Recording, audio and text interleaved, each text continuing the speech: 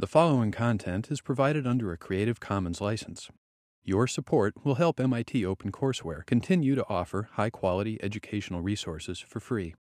To make a donation or view additional materials from hundreds of MIT courses, visit MIT OpenCourseware at ocw.mit.edu. Okay, let's get started here. Go ahead and take 10 more seconds on the clicker question, which probably looks all too familiar at this point if you went to recitation yesterday. All right, and let's see how we do here. Okay, so let's talk about this for 1 second. So what we're asking here, if we can settle down and listen up, is which equations can be used if we're talking about converting wavelength to energy for an electron? Remember, the key word here is electron. This might look familiar to the first part of problem 1 on the exam. And problem 1 on the exam is what tended to be the huge problem on the exam. I think over 2/3 of you decided on the exam to use this first equation, E equals hc over wavelength. So I just want to reiterate one more time, why can we not use this equation if we're talking about an electron? C. Okay, good, I'm hearing it. So the answer is C. What you need to do is you need to ask yourself, if you're trying to convert from wavelength to energy for an electron, and you are tempted, because we are all tempted to use this equation, and if you are tempted, say, does an electron travel at the speed of light? And if the answer is no, an electron does not travel at the speed of light, light travels at the speed of light, then you want to stay away from using this equation. And I know how tempting it is to do that, but we have other equations. We can use the de Broglie wavelength, and this is just a combination of energy equals 1/2 mv squared and the definition of momentum, so we can combine those things to get it. You might be wondering why I'm telling you this now. You've already, if you've lost points on that, lost the points on it. And what I'm saying to you is if there are parts of exam 1 that you did not do well on, you will have a chance to show us again that you now understand that material on the final. 1/4 of the final is going to be exam 1 material. And what that means is when we look at your grade at the end of the semester and we take a look at what you got in exam 1, and you're right at that borderline, and we say, well, what happened? Did they understand more at the end of the semester? Did the concepts kind of solidify over the semester? And if they did, and if you showed us that they did, then you're going to get bumped up into that next grade category. So keep that in mind as you're reviewing the exam. Sometimes if things don't go as well as you want them to, the temptation is just to put that exam away forever and ever. But the reality is that new material builds on that material, and specifically exam 1A, question 1A, that deals with converting wavelength to energy for an electron. I really want you guys to know this and to understand it, so I can guarantee you that you will see this on the final. Specifically, question 1, part A, you will see something very, very similar to this on the final. If you are thinking about one thing to go back and study on exam 1, 1A is a really good choice for that.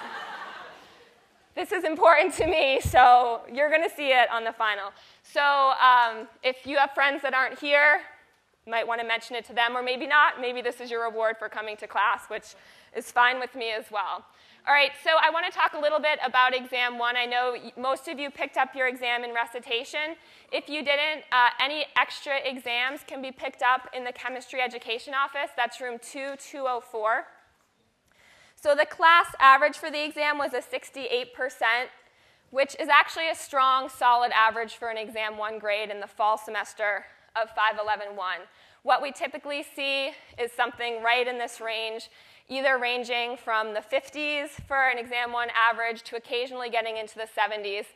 But most commonly what we've seen for exam 1 averages is 60, 61, those low 60s. So in many ways, you know, seeing this 68 here, this is a great sign that we are off to a good start for the semester. And I do want to address, because I know many of you, this is only your second exam at MIT, and perhaps you've never gotten an exam back that didn't have start with a 90 or start with an 80 in terms of the grades. So one thing you need to keep in mind is don't just look at the number grade. The reason that we give you these letter grade categories is that you can understand what it actually means, what your exam score actually says in terms of how we perceive you as understanding the material. So for example, and this is the same categories that were shared in recitation, so I apologize for repeating, but I know sometimes when you get an exam back, no more information comes into your head except obsessing over the exam, so I'm just going to say it one more time. And that is between 88 and 100, so that's 20% of you got an A. This is just absolutely fantastic. You really nailed this very hard material and these hard questions on the exam where you had to both use equations and solve problems, but also understand the concept in order to get yourself started on solving the problem. The same with the B. The B range was between 69 and 87. Anywhere in between those ranges, you've got a B, some sort of B on the exam. So again, if you're in the A or the B category here, this is really something to be proud of. You really earned these grades. You know, these exams are 511-1 exams. We're not giving you points here. There are no gimme easy points. You earned every single one of these points. So A and B here, these are refrigerator-worthy grades. Hang those up in your dorm. This is something to feel good about. All right, so for those of you that got between a 51 and a 68, this is somewhere in the C range. For some people, they feel comfortable being in the C range. Other people really do not like being in this range. We understand that. There is plenty of room up there with the A's and the B's. You are welcome to come up to these higher ranges, starting with the next exam. And what I want to tell you, if you are in the C range and this is not a place that you want to be in, anyone that got below the class average, so below a 68 or 68 or below, is eligible for free tutoring. And I put the website on the front page of your notes.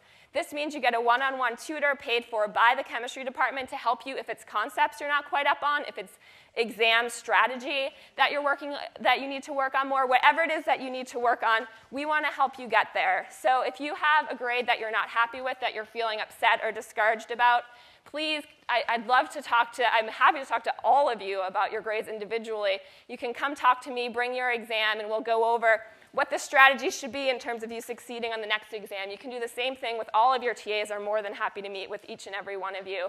And then in addition to that, we can set you up with a tutor if you are in the C range or below in terms of this first exam.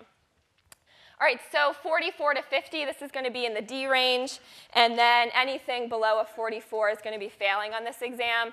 And also keep in mind, for those of you that are freshmen, you need at least a C to pass the class.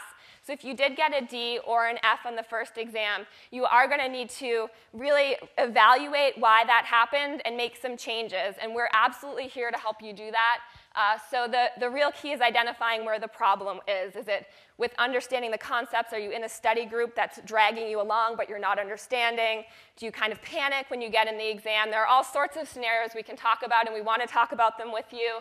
Seriously, even if we had a huge range in this exam from 17 to 100, if you're sitting there and you're the 17, and actually there's more than one, so don't feel alone. If you're a 17 or you're a 20, it's not time to give up. It's not time to drop the class and say, I'm no good at chemistry, I can't do this.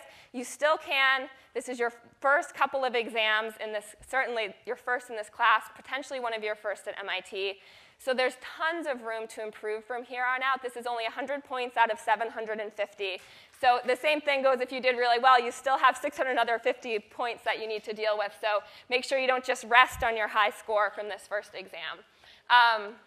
So that's pretty much what I wanted to say about the exam. And in terms of, there's tons of resources if things didn't work out quite as you wanted. If you feel upset in any way, please come and talk to me. We want you to love chemistry and feel good about your ability to do it. Nobody gets into MIT by mistake, so you all deserve to be sitting here, and you all can pass this class and do well in it, so we can help you get there, no matter what. You all absolutely can do this. And then one more time to reiterate, in case anyone missed it, 1A, make sure you understand that. I feel like that's important. And actually all of 1, I really feel like the photoelectric effect is important for understanding all of these energy concepts. So as you go on in this class, make sure you don't go on before you go back, and make sure you understand that problem. All right, so let's move on to material for exam 2 now, and we're already 3 lectures into exam 2 material. And I do want to say that in terms of 511-1, what tends to happen is the exam scores go up and up and up in terms of as we go from exam 1 to exam 2 to exam 3. One of these reasons is we are building on material. The other reason is you'll be shocked at how much better you are at taking an exam just a few weeks from now. So this will be on starting with the Lewis structures. So go back in your notes if this doesn't sound familiar, if you spent too much time, or not too much time, spent a lot of time studying exam 1 and didn't move on here. Today we're going to talk about the breakdown of the octet rule, cases where we don't have 8 electrons around our Lewis structures. Then we'll move on to talking about ionic bonds. We had already talked about covalent bonds, and then we talked about Lewis structures, which describe the electron configuration in covalent bonds. So now let's think about the other extreme of ionic bonds, and then we'll talk about polar covalent bonds to end if we get there, or we'll start with that in class on Monday. Also, public service announcement for all of you. Voter registration in Massachusetts, which is where we are, is on Monday. The deadline, if you want to register to vote. There's some websites up there that can let you guide you through registering, and also can guide you through if you need an absentee ballot for your home state. And I actually saw, and I saw a 511-1 student manning this, some booths around MIT that will register you or get you an absentee ballot. So the deadline's coming soon, so patriotic duty, I need to remind you of that as your chemistry teacher. Chemistry issues are important in politics as well, so make sure you get registered to vote. You know, I just remembered one more announcement, too, that I did want to mention. Some of you may have friends in 511-2 and have heard their class average for exam 1. And I want to tell you, this happens every year. Their average was 15 points higher than our average. Last year, their average was 15 points higher than our average. This is for exam 1.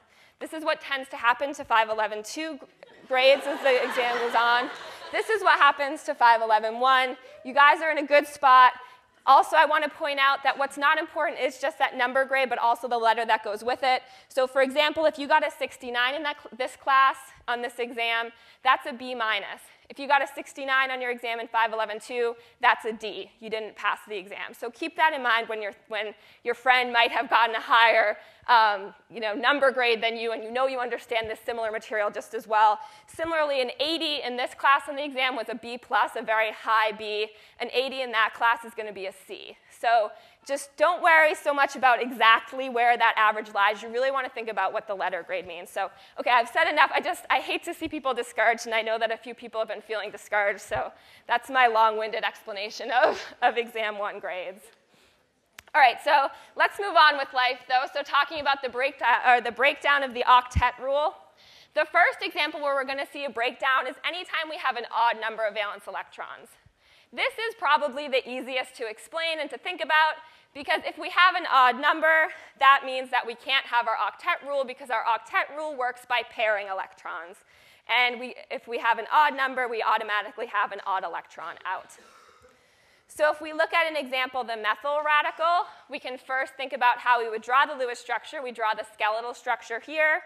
And then what we're going to do is add up our valence electrons. We have 3 times 1 for the hydrogen atoms. Carbon has 4 valence electrons, so we have a total of 7. If we want to fill all of our valence shells in each of these atoms, we're going to need a total of 14 electrons. So what we see we're left with is that we have 7 bonding electrons. So we can fill in 6 of those straightforward here, because we know that we need to make 3 different bonds. And now we're left over with 1 electron. We can't make a bond. So what we'll do is carbon does not have an octet yet. We can't get it one, but we can do the best we can and help it out with adding that extra electron onto the carbon atom, so that at least we're getting as close as possible to filling our octets.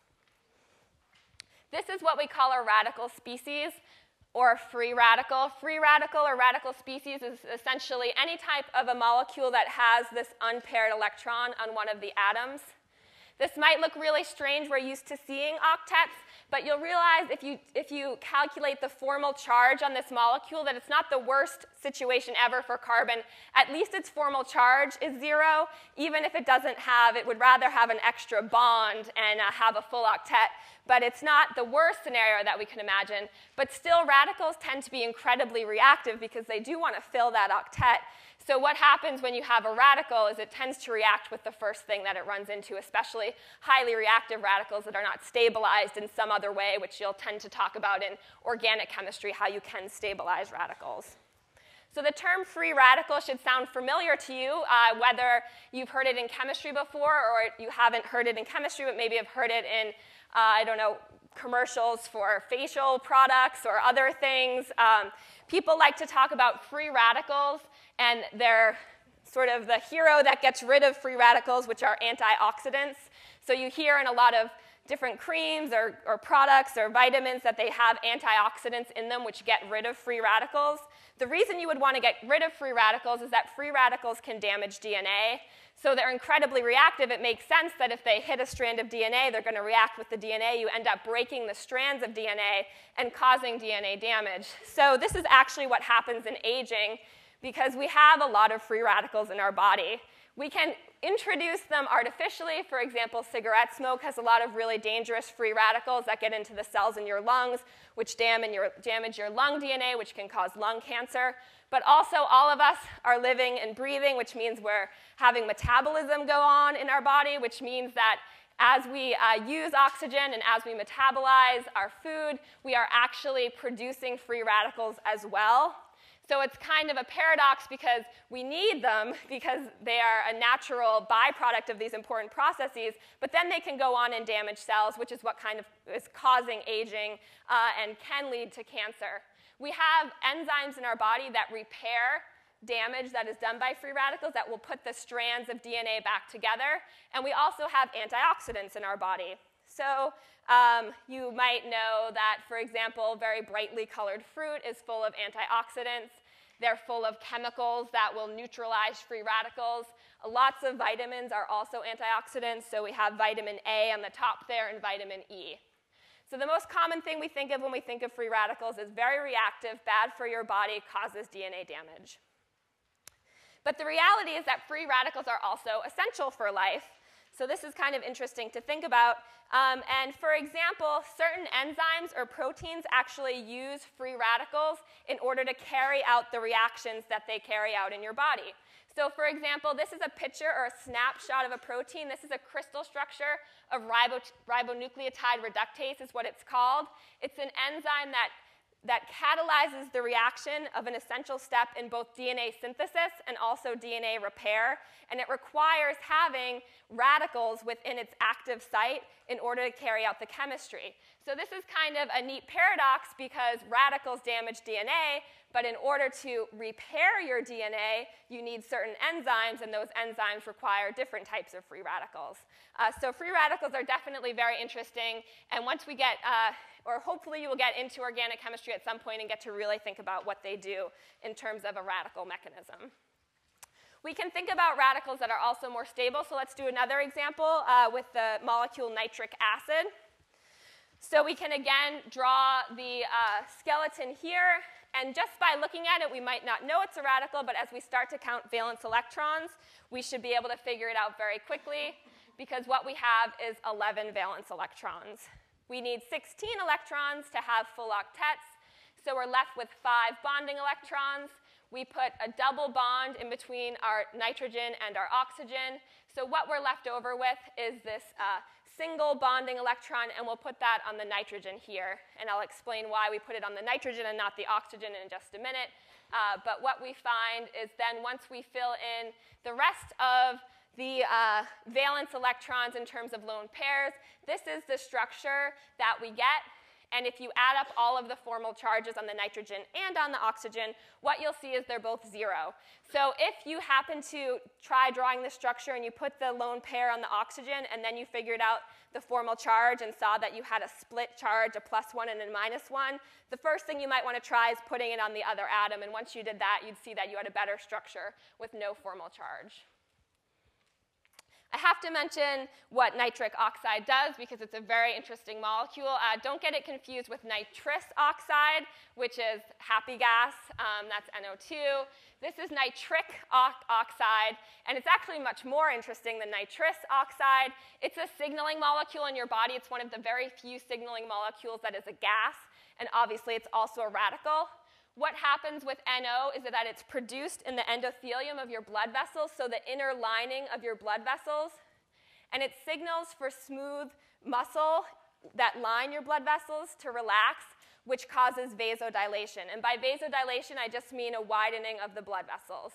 So NO signals for your blood vessels to get wider and allow more blood to flow through.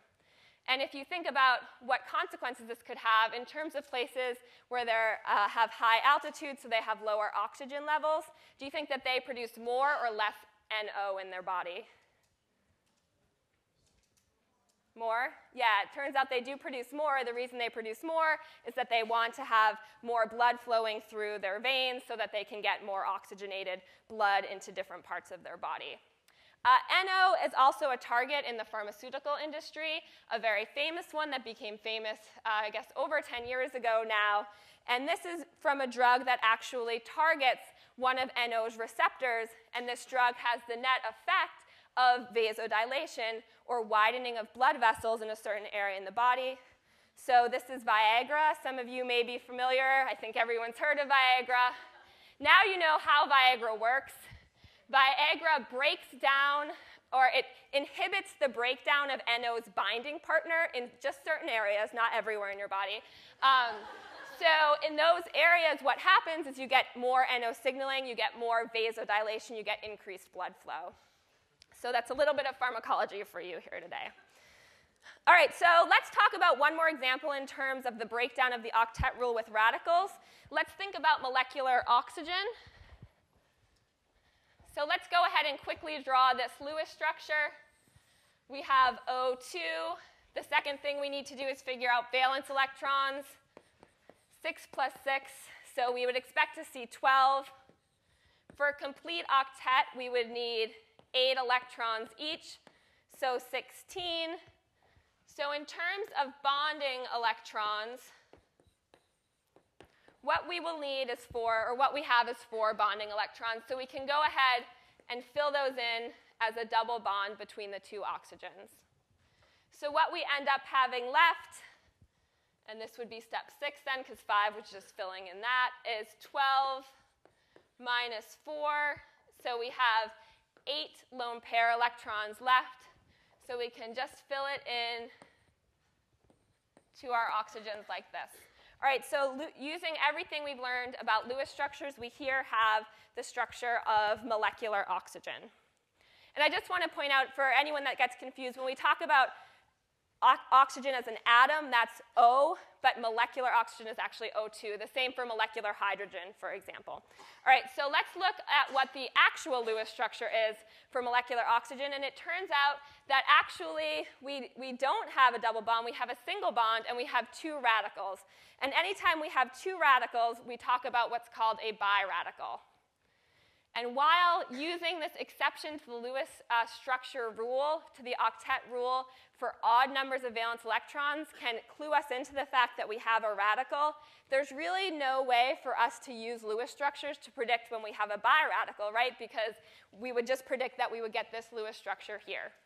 So when I first introduced Lewis structures, I said these are great. They're really easy to use, and they work about 90% of the time. This falls into that 10% that Lewis structures don't work for us. It turns out in order to understand that this is the electron configuration for O2, we need to use something called molecular orbital theory. And just wait till next Wednesday, and we will tell you what that is, and we will, in fact, use it for oxygen. But until that point, I'll just tell you that molecular orbital theory takes into account quantum mechanics, which Lewis theory does not. So that's why, in fact, there are those 10% of cases that Lewis structures don't work for. All right, the second case of exceptions to the octet rule are when we have octet-deficient molecules. So basically, this means we're going to have a molecule that's stable even though it doesn't have a complete octet. And these tend to happen in group 13 molecules, and actually happen almost exclusively in group 13 molecules, specifically with boron and aluminum. So anytime you see a Lewis structure with boron or aluminum, you want to just remember that I should look out to make sure that these might have an incomplete octet. So look out for that when you see those atoms. So let's look at BF3 as our example here. And what we see for BF3 is the number of valence electrons that we have are 24, because the valence number of electrons for boron is 3, and then 3 times 7 for each fluorine. For total filled octets, we need 32. So that means we need 8 bonding electrons. So let's assign 2 to each bond here. And then we're going to have 2 extra bonding electrons, so let's just arbitrarily pick a fluorine to give a double bond to. And then we can fill in the lone pair electrons. We have 16 left over. So thinking about what the formal charge is, if we want to figure out the formal charge for the boron here, what we're talking about is the valence number for boron, which is 3, minus 0 because there are no lone pairs, minus 1/2 of 8 because there are 8 shared electrons. We get a formal charge of minus 1. What is our formal charge, since we learned this on Monday, for thinking about the double bonded fluorine in boron? So look at your notes and look at the fluorine that has a double bond with it. And I want you to go ahead and tell me what that formal charge should be.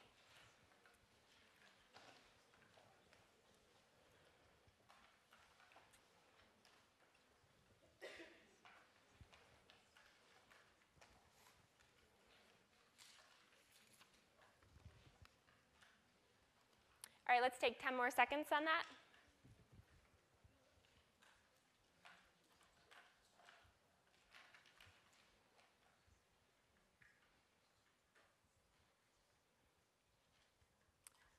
Okay, so 49% or 49%.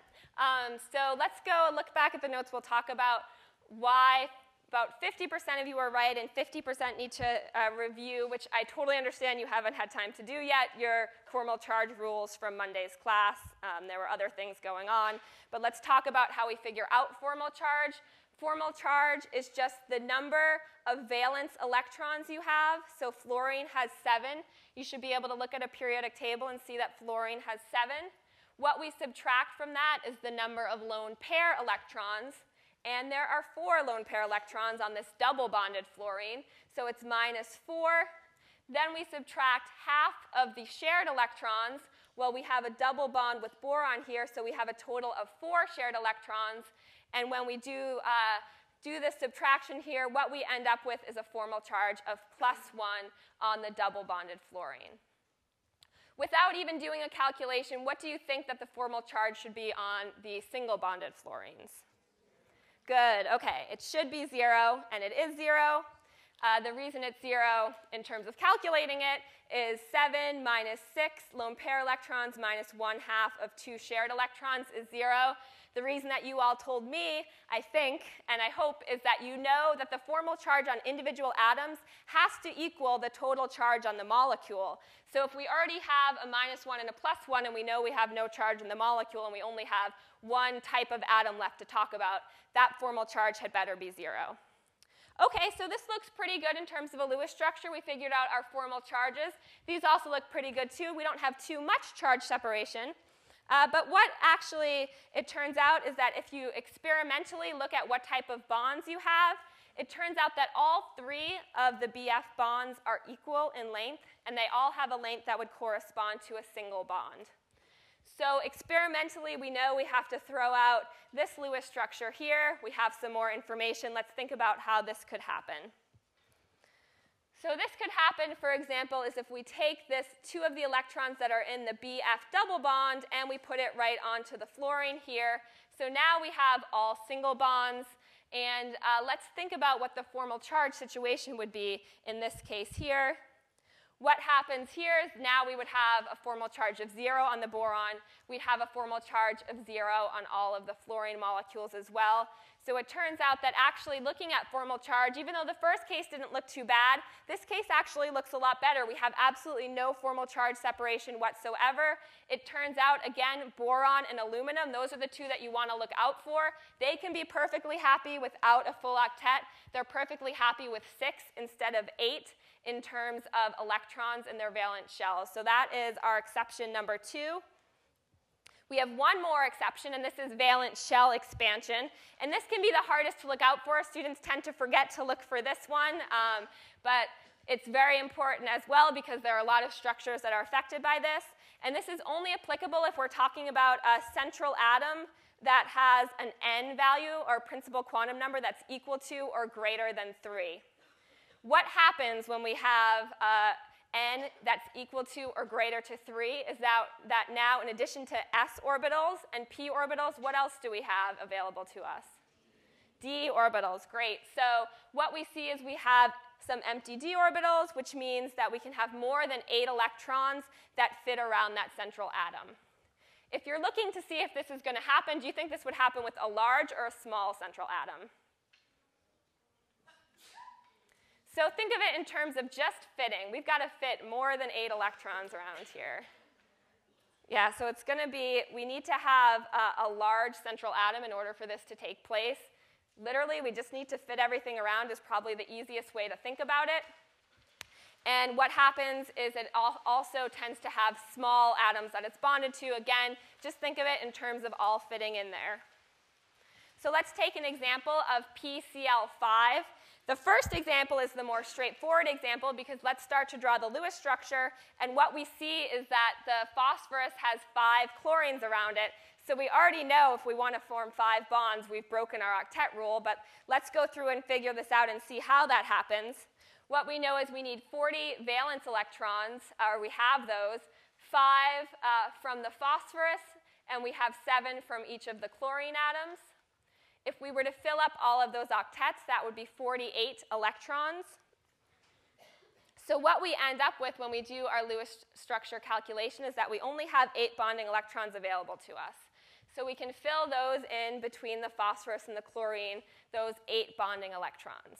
So this is obviously a problem. To make 5 PCl bonds, we need 10 shared electrons. And we know that that's the situation because it's called PCl5 and not PCl4. So we can go right ahead and add in that extra electron pair. So we've used up 10 for bonding. So that means what we have left is 30 lone pair electrons. And I would not recommend filling all of these in your notes right now. You can go back and do that, but just know the rest end up filling up the octets for all of the chlorines. So in this first case where you actually need to make more than 4 bonds, you will immediately know you need to use this exception to the Lewis structure octet rule. But sometimes it won't be as obvious. So let's look at CrO4, the 2- version here, so a chromate ion. And if we draw the skeletal structure, we have 4 things that the chromate needs to bond to. So let's do the Lewis structure again. When we figure out the valence electrons we have total, we have 6 from the chromium. We have 6 from each of the different oxygens. And where did this 2 come from? Yep, the negative charge. So remember, we have 2 extra electrons hanging out in our molecule, so we need to include those. We have a total of 32. 40 are needed to fill up octets. So again, we have 8 bonding electrons available, so we can go ahead and fill these in between each of the bonds. What happens is that we then have 24 lone pair electrons left, and we can fill those in like this. And the problem comes now when we figure out the formal charge. So when we do that, what we find is that the chromium has a formal charge of +1, and that each of the oxygens has a total charge of -1. So we actually have a bit of charge separation here. Without even doing a calculation, what is the total charge of these that are added up? Okay, it's -2, that's right. We know that the total charge of each of the formal charges has to add up to -2 because that's the charge in our molecule. We can also just calculate it. The chromate gives us a +2. Then we have 4 times -1 for each of the oxygens. So we have a -2. So we have some charge separation here. And in some cases, if we're not at n equals 3 or higher, there's really nothing we can do about it. This would be the best structure we can do. But since we have these d orbitals available, we can use them. And it turns out that experimentally, this is what's found, that the length and the strength are not single bonds, but they're actually something between a single bond and a double bond. So how do we get a 1.5 bond, for example? What's the term that lets us do that? Resonance, that's right. So that's exactly what's happening here. So if we went ahead and drew this structure here where we have now 2 double bonds and 2 single bonds, that would be in resonance with another structure where we have 2 double bonds instead to these 2 oxygens and now single bonds to these 2 oxygens. We can actually also have several other resonance structures as well. Remember, the definition of a resonance structure is where all the atoms stay the same, but what we can do is move around the electrons. We're moving around those extra 2 electrons that can be in double bonds. So why don't you tell me how many other resonance structures you would expect to see for this chromate ion?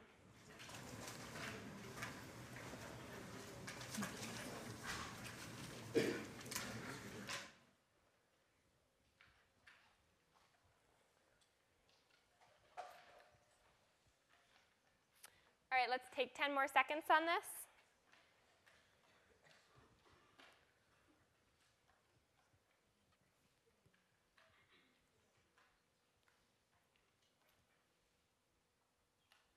All right, this is good. I know this is a real split response, but the right answer is the one that is indicated in the graph here, that it's 4. This takes a little bit of time to get used to thinking about all the different Lewis structures you can have. So you guys should all go back home if you can't see it immediately right now and try drawing out those 4 other Lewis structures for chromate. There are 4 others. You'll probably get a chance to literally do this example in recitation where you draw out all 4, but it's even better to make sure you understand it before you get to that point. So we can go back to the class notes. So it turns out there's 4 other Lewis structures. So basically just think about all the other different combinations where you can have single and double bonds, and when you draw those out, you end up with 4. So for every single one of these Lewis structures, we could figure out what the formal charges are, and what we would find is that it's 0 on the chromium, it's 0 for the double bonded oxygens, and it's going to be -1 for the single bonded oxygens. So what you can see is that in this situation, we end up having less formal charge separation. And that's what we're looking for. That's the more stable structure. So anytime you can have an expanded octet, an expanded valence shell, where you have n is equal to or greater than 3, and by expanding and adding more electrons into that valence shell, you lower the charge separation, you want to do that. I also want to point out, I basically said there's 6 different ways we can draw this in terms of drawing all the resonance structures. You might be wondering if you have to figure out the formal charge for each structure individually, and the answer is no. You can pick any single structure and the formal charges will work out the same. So for example, if you pick this structure and your friend picks this structure, you'll both get the right answer, that there's just the -1 on the oxygens and no other formal charges in the molecule. All right, so those are the end of our exceptions to the octet rule for Lewis structures. That's everything we're going to say about Lewis structures. And remember that when we talk about Lewis structures, what they tell us is the electron configuration in covalent bonds, so that valence shell electron configuration. So we talked a lot about covalent bonds before we got into Lewis structures, and then how to represent covalent bonds by Lewis structures. So now I'll say a little bit about ionic bonds, which are the other extreme. And when you have an ionic bond, what you have now is a complete transfer of either one or many electrons between 2 atoms. So the key word for covalent bond was electron sharing. The key word for ionic bonds is electron transfer. And the bonding between the 2 atoms ends up resulting from an attraction that we're very familiar with, which is the Coulomb, or the electrostatic attraction, between the negatively charged and the positively charged ions. So let's take an example. The easiest one to think about is where we have a -1 and a +1 ion. So this is salt, NaCl. Actually, lots of things are called salt, but this is what we think of as table salt. So let's think about what we have to do if we want to form sodium chloride from the neutral sodium and chlorine atoms. So the first thing that we're going to need to do is we need to convert sodium into sodium plus. What does this process look like to you? Is this one of those periodic trends, perhaps? Can anyone name what we're looking at here? Exactly, ionization energy. So if we're going to talk about the energy difference here, what we're going to be talking about is the ionization energy, or the energy it takes to rip off an electron from sodium in order to form the sodium plus ion. So we can just put right here, that's 494 kilojoules per mole. The next thing that we want to look at is chlorine. So in terms of chlorine, we need to go to chlorine minus. So we actually need to add an electron. This is actually the reverse of one of the periodic trends we talked about. Which trend is that this is the reverse of? Electron affinity, right? Because if we go backwards, we're saying, how badly does chlorine want to grab an electron? Chlorine wants to do this very badly, and it turns out the electron affinity for chlorine is huge. It's 349 kilojoules per mole. But remember, we're going in reverse, so we need to talk about it as negative 349 kilojoules per mole. So if we talk about the sum of what's happening here, what we need to do is think about going from the neutrals to the ions, so we can just add those 2 energies together, and what we end up with is plus 145 kilojoules per mole in order to go from neutral sodium and chlorine to the ions. So the problem here is that we have to actually put energy into our system. So this doesn't seem favorable, right? What's favorable is when we actually get energy out and our energy gets lower. But what we're saying here is that we actually need to put in energy. So another way to say this is this process actually requires energy. It does not emit energy. It does not give off excess energy. It requires energy. So we need to think about how can we solve this problem in terms of thinking about ionic bonds. And the answer is Coulomb attraction. So there's one more force that we need to talk about, and that is when we talk about the attraction between the negatively and the positively charged ions, such that we form sodium chloride. So this process here has a delta energy, a change in energy of negative 589 kilojoules per mole. So that's huge. We're giving off a lot of energy by this attraction. So if we add up the net energy for all of this process, all we need to do is add negative 589 to plus 145. So what we end up getting is the net energy change is going to be negative 444 kilojoules per mole. So you can see that, in fact, it is very favorable for neutral sodium and neutral chloride to form sodium chloride in an ionic bond. And the net increase, then, it's a decrease in energy. So I just gave you the number in terms of what the Coulomb potential would be in attraction, but we can easily calculate it as well using this equation here, where the energy is equal to the charge on each of the ions, and this is just multiplied by the value of charge for an electron, divided by 4 pi epsilon naught times r, and r is just the distance in terms of the bond length we could talk about. So let's calculate and make sure that I didn't tell you a false number here. Let's say we do the calculation with the bond length that we've looked up, which is 2.36 angstroms for the bond length between sodium and chloride. So we should be able to figure out the Coulombic attraction, if I can find my good chalk here, for this. So if we talk about the energy of attraction, we need to multiply plus 1, that's the charge on the sodium, times minus 1, the charge on the chlorine, times the charge on an electron, 1.602, times 10 to the negative 19 coulombs. And that's all divided by 4 pi. And then I've written out epsilon naught in your notes, so I won't write it on the board. And then r. So r is going to be 2.36 and times, what is angstrom, everyone? Yep, 10 to the negative 10th. So 10 to the negative 10 meters. So if we do this calculation here, what we end up with is negative 9.774 times 10 to the negative 19 joules. So that's what we have in terms of our energy. That does not look the same as what we saw. Yeah, do you have a question? Oh, square this value here. OK. Luckily, although I did not write it in my own notes, I did it when I put it in my calculator. Thank you. So you need to square this value here, and then you should get this value right here, negative 9.77. All right, so what we need to do, though, is convert from joules into kilojoules per mole, because that's what we were using. So if we multiply that number there by kilojoules per mole, or excuse me, first kilojoules per joule, so we have 1,000 joules in every kilojoule. And then we multiply that by Avogadro's number, 6.022 times 10 to the 23 per mole. What we end up with is negative 589 kilojoules per mole.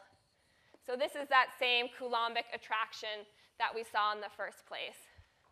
So notice that you will naturally get out a negative charge here. Remember, negative means an attractive force in this case, because you have the plus and the minus 1 in here.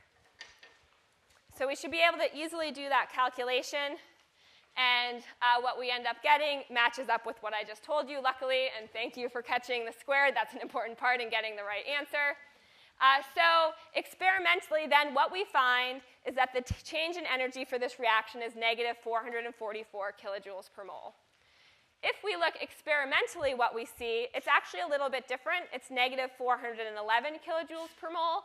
So in terms of this class, this is the method that we're going to use, and we're going to say this gets us close enough such that we can make comparisons and have meaningful conversations about different types of ionic bonds and the attractions between them.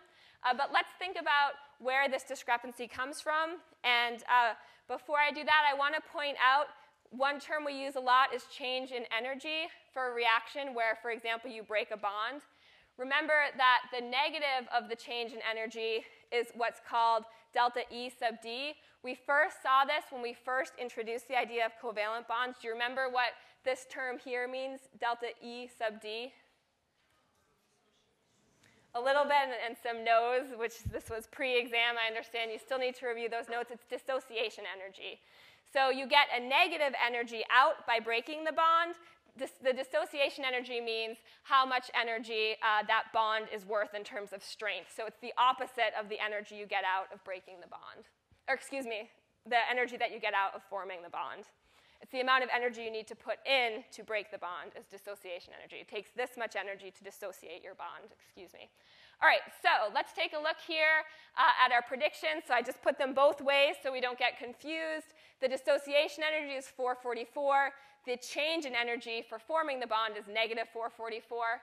We made the following approximations which explain why, in fact, we got a different experimental energy if we look at that. The first thing is that we ignored any repulsive interactions. If you think about salt, it's not just two single atoms that you're talking about. It's actually in a whole network or whole lattice of other molecules. So you actually have some other chlorines around that are going to be having repulsive interactions with our chlorine that we're talking about. We're going to ignore those, make the approximation that those don't matter at this point in these calculations. And the result for that is that we end up with a larger dissociation energy than the experimental value. That's because the bond is going to be a little bit more broken than it was in our calculation because we do have these repulsive interactions. The other thing that we did is that we treated both sodium and the chlorine as point charges. And this is what actually allowed us to make this calculation and calculate the Coulomb potential so easily. We just treated them as if they're point charges. We're ignoring quantum mechanics in this. This is sort of the class where we ignore quantum mechanics. We ignored it for Lewis structures. We're ignoring it here. We will be back to paying a lot of attention to quantum mechanics in lecture 14 when we talk about MO theory. But for now, these are approximations. These are models where we don't take it into consideration. And I think you'll agree that we come reasonably close such that we'll be able to make comparisons between different kinds of ionic bonds. All right, so the last thing I want to introduce today is talking about polar covalent bonds. We've now covered the two extremes. One extreme is complete total electron sharing. If we have a perfectly covalent bond, we have perfect sharing. The other is electron transfer in terms of ionic bonds. So when we talk about a polar covalent bond, what we're now talking about is an unequal sharing of electrons between two atoms. So this is essentially something we've seen before. We just never formally talked about what we would call it. This is any time you have a bond forming between two nonmetals that have different electronegativities. So for example, hydrogen chloride, HCl. The electronegativity for hydrogen is 2.2. For chlorine, it's 3.2. And in general, what we say is we consider a difference in terms of a first approximation if the difference in electronegativity is more than 0.5. So this is on the Pauling electronegativity scale. So what we end up having is we sort of have a kind of, and what we call it is a partial negative charge on the chlorine and a partial positive charge on the hydrogen. The reason we have that is because the chlorine's more electronegative. It wants to pull more of that shared electron density to itself. If it has more electron density, it's going to have a little bit of a negative charge, and the hydrogen's going to be left with a little bit of a positive charge. So we can compare this, for example, to molecular hydrogen, where they're going to have that complete sharing. So this, there's not going to be a delta plus or a delta minus. Delta is going to be equal to 0 on each of the atoms. They are completely sharing their electrons. And we can also explain this in another way by talking about a dipole moment where we have a charge distribution that results in this dipole, this electric dipole. And we talk about this using the term mu, which is a measurement of what the dipole is. A dipole is always written in terms of writing an arrow from the positive charge to the negative charge. In chemistry, we are always incredibly interested in what the electrons are doing, so we tend to pay attention to them in terms of arrows. Oh, the electrons are going over to the chlorine, so we're going to draw our arrow toward the chlorine atom. So we measure this here. So mu is equal to Q times R, the distance between the two. And Q, that charge, is just equal to the partial negative or the partial positive times the charge on the electron. So this is measured in Coulomb meters. You won't ever see a measurement of electronegativity in Coulomb meters. We tend to talk about it in terms of debye or 1D, or sometimes there's no units at all, so the D is just assumed. And it's because 1 debye is just equal to this very tiny number of Coulomb meters, and it's a lot easier to work with debyes here. So when we talk about polar molecules, we can actually extend our idea of talking about polar bonds to talking about polar molecules. So actually, let's start with that on Monday. So everyone have a great weekend.